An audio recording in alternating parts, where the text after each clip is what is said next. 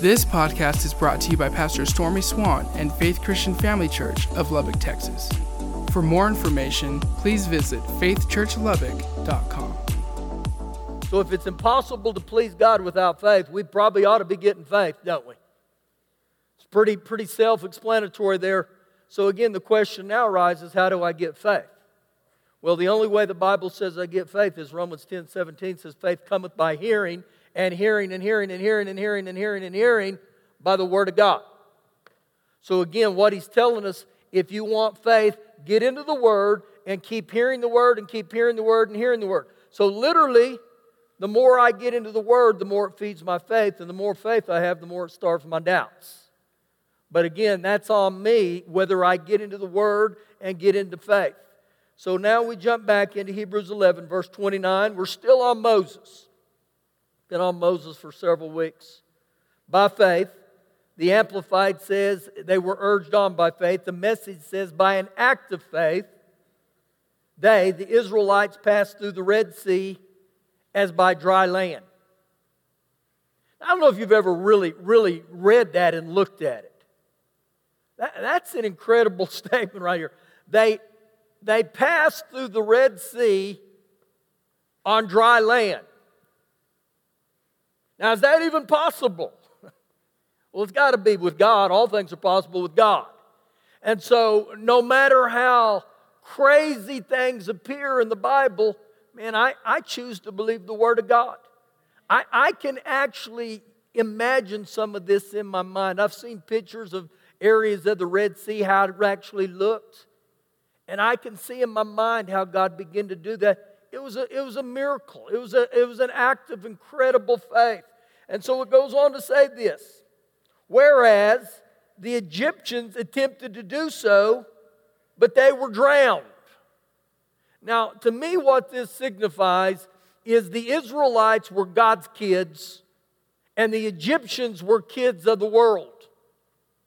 And every one of us in this room, we will either be kids of the kingdom or we'll be kids of the world. I don't care who you are.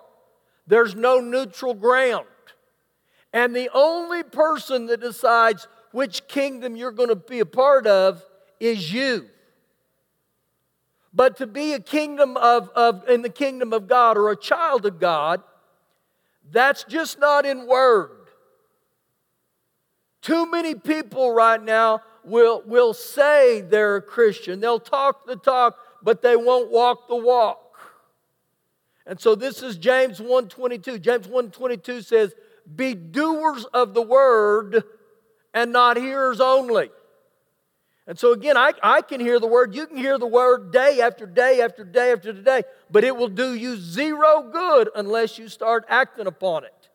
So now we see the last verse here pertaining to Moses. And this will give us another great insight why this man named Moses is in the Faith Hall of Fame.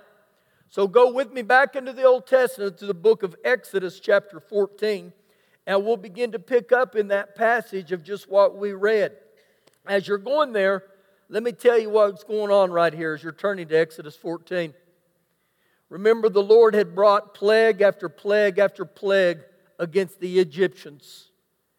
And the Pharaoh, the king of Egypt, he was so hard-hearted, he wouldn't let him go.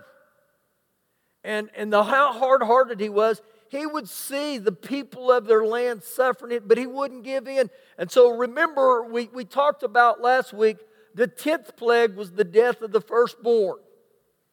And remember, the only ones that would be saved, the only ones that had the blood, don't forget that. Stay under the blood, okay? Speak the blood. And so now where we pick up in this passage, the Pharaoh finally consents to let him go. He said, get him out of here. So we pick up in Exodus 14, verse number 5.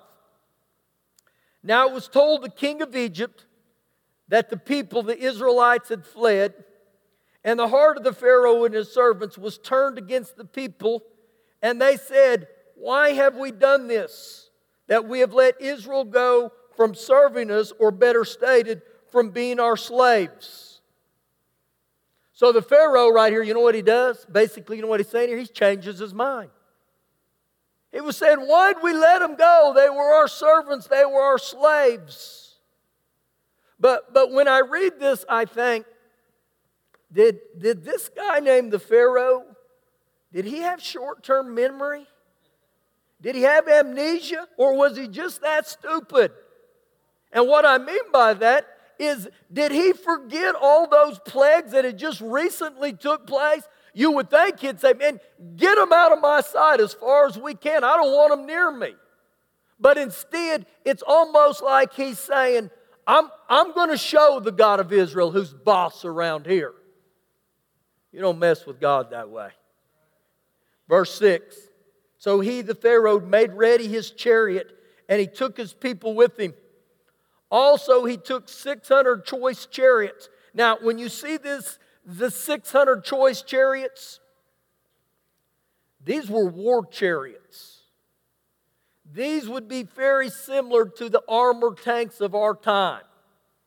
And in these chariots, everything I can find out about them, you had the driver, and next to the driver, you had the warrior. So there would be two of them in there. So now, just a little multiplication here, you find out real quick that just in this part, there's at least 1,200 of them that are going.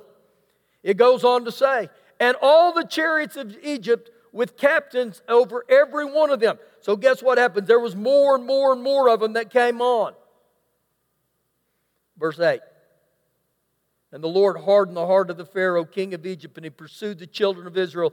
And the children of Israel went out with boldness. So the Egyptians pursued them, and all the horses and the chariots of the Pharaoh, his horsemen and his army, and he overtook them, camping by the sea beside Pi-hahiroth and before Baal-zephon. Now, I want you to get a picture of this.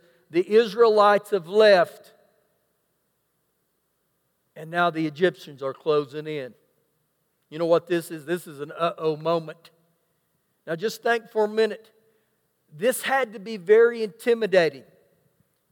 I can picture almost the sound on all the noise of those chariots, those horses, their hoofs, all the noise. And the children of Israel, man, they're jacked. They're high on cloud nine. They're ready to go. And all of a sudden they look back and they see this. Verse 10. And when the Pharaoh drew near, the children of Israel lifted their eyes, and behold, the Egyptians marched after them.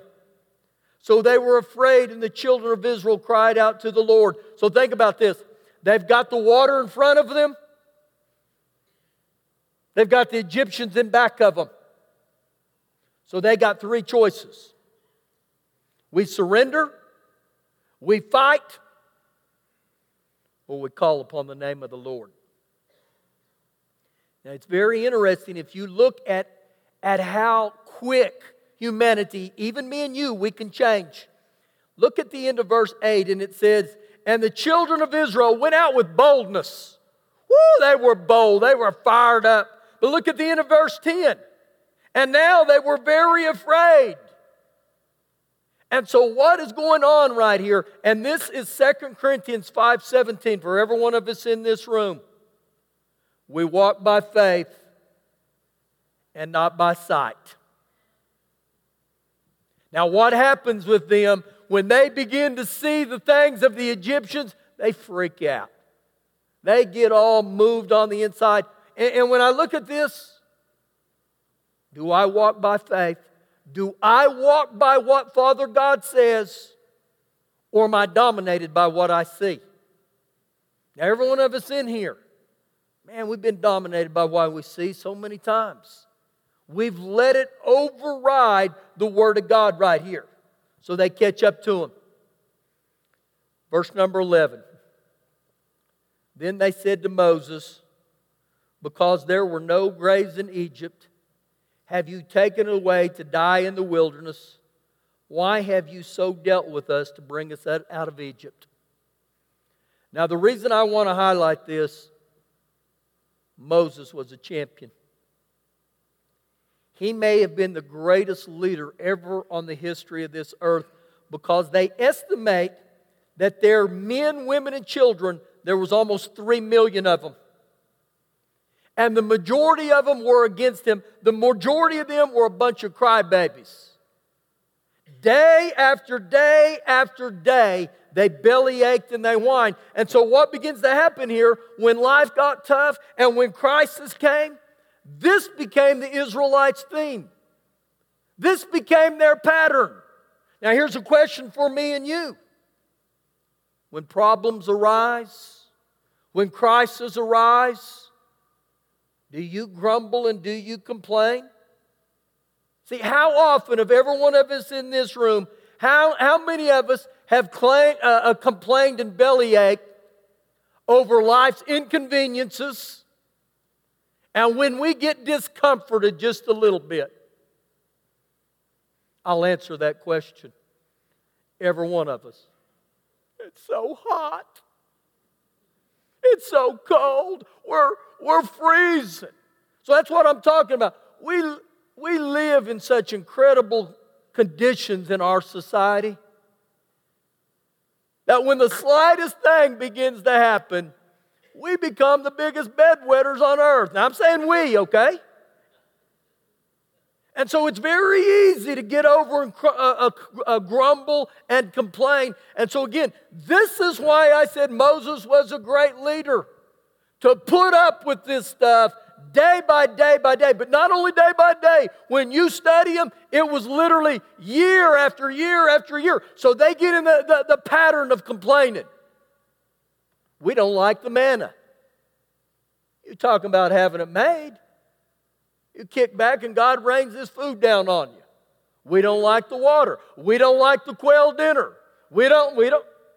See, if I'm not careful, I can become a habitual complainer. And so again, I want to highlight this guy named Moses. He was a man of God right here. So we keep reading, verse 12.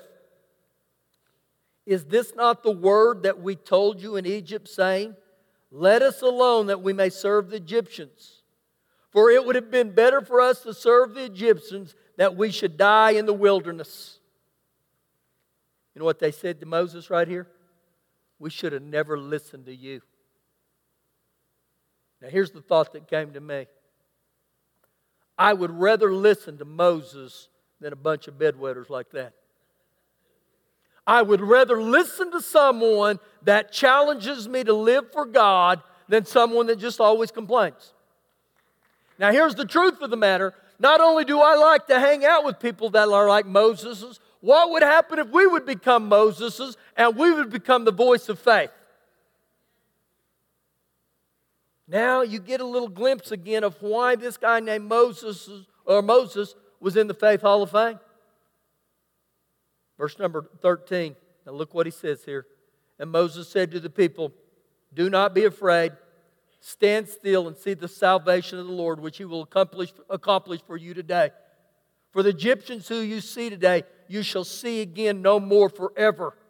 And so he has a statement of faith. He gives them a declaration of faith. And he's saying, fellas, this is what God's going to do. He wants to do this for us.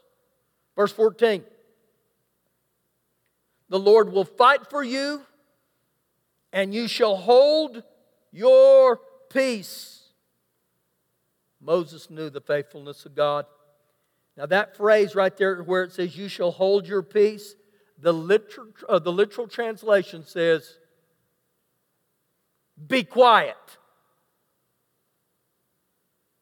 Let me give you my paraphrased edition. Shut up. This is what he said. Be quiet. Again, most of our problems in our life, they happen about an inch or a half inch beneath your nose and my nose. And it's called this thing right here. Life and death are in the power of the tongue. That's why James said in 1:19, and if any of you like to get tattooed, you like to get ink James 1:19, be swift to hear and slow to speak. In other words, learn to shut up. It's kind of like what Mama said. Mama said, if you can't say anything good about anybody, just shut up. You're big on that word tonight, aren't you? I am. So he understands right here. You know what Moses knows? If they start talking again, they'll negate everything that God wants to do. Woo, it's powerful. There's a lesson in there for me and you. Verse number 15. And the Lord said to Moses, why do you cry to me? Tell the children of Israel to go forward to get moving.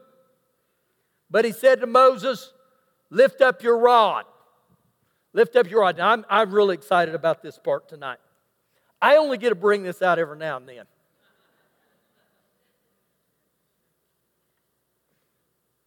Lift up your rod. This rod, I believe, it represented the power of God, the greatness of God. And if you study with Moses, the only time he ever picked that rod up was, in critical situations. And so God said, pick up your rod. Now look what he goes on to tell him.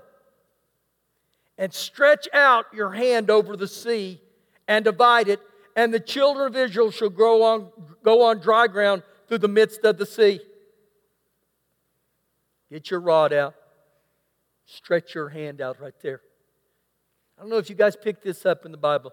There is power within our hands in the name of Jesus.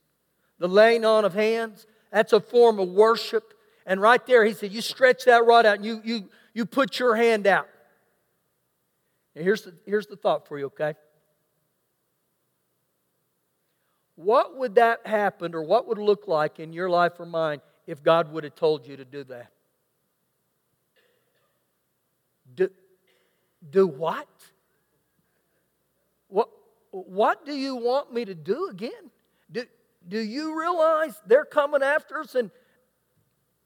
But the interesting thing about Moses, he had gotten so close to Father God that he knew when Father God said to do something, he didn't question it. He just stepped out by faith, and he lived with this thought, if God said it, I'm going to obey it.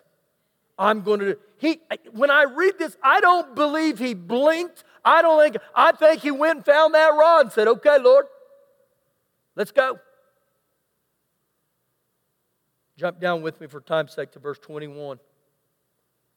Then Moses stretched out his hand over the sea, and the Lord caused the sea to go back to the strong east wind all that night, and he made the sea into dry land, and the waters were divided. I believe with all my heart, not only was Moses praising God, but I believe there was a snicker within the inside of him. You suckers. Listen to me. I believe that's what he's saying. Just listen. Verse 22. So the children of Israel went out in the midst of the sea on the dry ground, and the waters were a wall to them on their right hand and on their left. And the Egyptians pursued and went after them into the midst of the sea, all of Pharaoh's horses, his chariots, and his horsemen.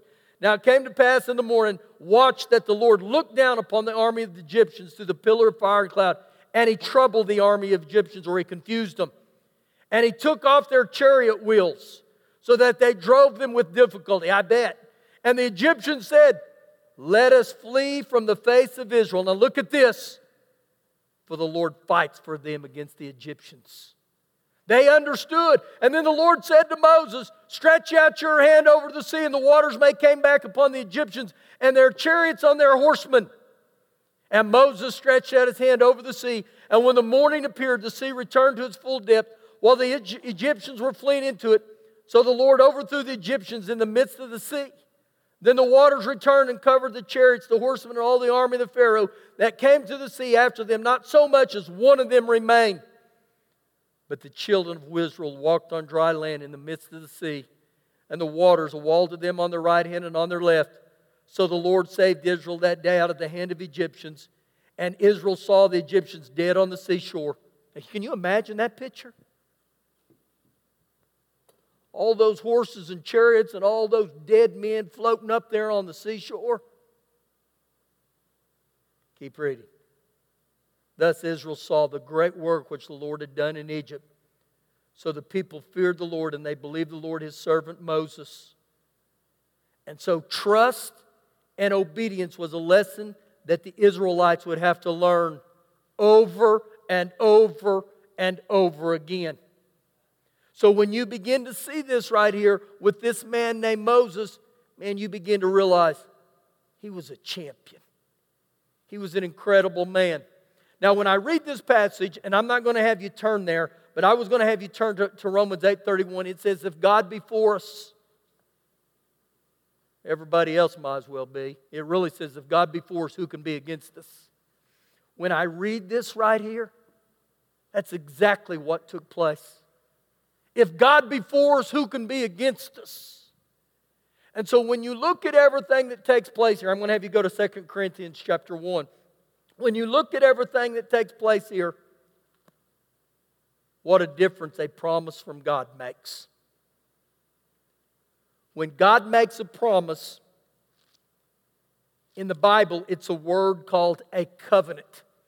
A covenant means a binding legal promise. It's binding. God is a covenant God. Now, what happens to us often is when we see promises from God, we have the thought that God's kind of like people. He's a little wishy-washy. He may change them. God doesn't change His mind. The greatest example in the Bible to me of a covenant God is right after God flooded the earth, the sign that He gave mankind that He would never flood it again was a rainbow. I don't know about you, but every time I see it rain and there's a rainbow, I say, that's a covenant God right there. There's His mark. So I want you to hold tightly to that. What a difference a promise makes. 2 Corinthians chapter 1, verse 18. But as God is faithful, our word to you was not yes and no. Now this is the Apostle Paul talking right here. And the Apostle Paul was saying, just as God is faithful, our word or the message to you was not yes and no. In other words, Paul wasn't the type of person who would say yes, but meant no. In other words, when Paul preached the Word of God, he didn't waver. Verse 19. For the Son of God, Jesus Christ, who was preached among you by us, by me, Silvanus and Timothy, was not yes and no, but in the Lord Jesus was yes. So you know what he's telling us here? Jesus doesn't waver between yes and no.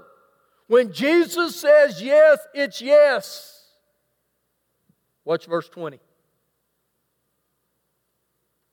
For all the promises of God, maybe you need to highlight that word. For all the promises of God in Him are yes, and in Him amen, to the glory of God through us. And so when you see the word yes, it means yes. When it says amen, you know what the word amen means? So be it. So be it. So when you end your prayer in Jesus' name, amen, you're saying, so be it. For all the promises of God are a resounding yes. So what I'm telling you here is when God begins to give you a promise or you find a promise in the Bible, understand, it's yes and amen. Not maybe so, not hope so, not perhaps so. But where we get in trouble as human beings is this little bitty word called but. And every one of us have used it. I know what the Word of God says, but. I know what the Scriptures say, but. But here's where we got to get to. My experiences in life and even my dreams don't override the Word of God. The Word of God does not change. And I know that can be a tough pill to swallow right here, but God doesn't say one thing and mean another. Now you're really close. Turn back with me to the book of Romans chapter 15. And the reason I'm going back to Romans chapter 15 is that was cross-referenced there. Actually, the verse I quoted to you a minute ago in Romans 8:31, that's cross-referenced into Exodus 14. If God be for us, who can be against us? Listen to these two verses in Romans chapter 15. Verse number 4. For whatever things were written before were written for our learning, that we through patience and comfort of the Scriptures might have hope. The New Living Translation says that through the Scriptures we may have patience and comfort, and the promises of God will be fulfilled. Same chapter, verse 8. Now I say that Jesus Christ has become a servant, a minister to the circumcision or the Jews for the truth of God, to confirm the promises made to the fathers. So guess what he's saying right here? Jesus is the fulfiller of those promises. So when I begin to pray, I get a hold of the Word of God. I stand on the Word of God, and I continue to stand on it in Jesus' name. The name of Jesus. Jesus was the fulfillment of the fulfiller of all the promises. So what happens is every time I find a promise written in the Bible, I choose whether I'm going to agree with it, I'm going to believe it, or I'm going to obey it. But here's what I found out about every promise in the Bible. If you're born again, those promises are to you. Colossians chapter 1, verse 12 says that God has made us partakers of the inheritance in light. We have an inheritance, every one of us. But you can never use your inheritance unless you know what it is. So I got to get into the Word, and I got to dig into those words, and I find out what those promises are. Then I begin to get into agreement with those promises, and I begin to speak them out of my mouth. I begin to believe them with my heart. See, here's the thing. Every one of us in this room, if you're born again, you have a right to it. Acts 10:34 says, God is no respecter of persons. That was what the Apostle Peter said. God is not a respecter of persons. So you know what that tells me? The very thing that God has done in Roxanne's life, He'll do in mine. He'll do in yours. So you know what? Here's the conclusion there. It's like a buffet. Every one of us have a right to go through the buffet of God's promise and say, woo, Father God, I welcome that today. Woo, thank you. You think the forgiveness of sins was just for a few of us? No, that's a promise to every one of us. 1 John 1:9 says that if we'll confess our sins, God's faithful and just to forgive us and cleanse us. That's for every one of us in this room. Again, we're children of God. And so when you look at all the promises of God, just ask Moses what he thought about those. Because he would say, live your life trusting and believing God. Even when it doesn't make sense right here, God is a faithful God. And so, man, as I finished reading that with Moses, and I began to think, thank God we had men of faith. But it wasn't back for then. It's right now. There's men of faith. There's women of faith. There's great families of faith. And guess what? God's desire is every one of us in here, you to be a man and woman of faith. That your homes be homes of faith where we trust God and we believe God. And so, if God said it, then act on it. I'll close with this. Years ago, I'm sitting at a traffic light, and in front of me there's a car, and there are bumpers right in front of me, and I can read what it says. And this bumper sticker said, God said it, I believe it, and that settles it. God said it, I believe it, and that settles it. You know what? I thought, well, that's a pretty good bumper sticker. And right there, I sensed in my heart this right here. The Lord said, that's not true. You know what He said to me? He said, I believe it, and whether or not you agree with it or not, it's settled in heaven. Whether or not you agree, it's a done deal in my eyes. And so again, you know what He's saying? You got the choice. It's a choice to believe it. It's a choice to act on the Word. So, get in the Word, and God will get into you. Thank you for listening today. For more information, please visit faithchurchlubbock.com.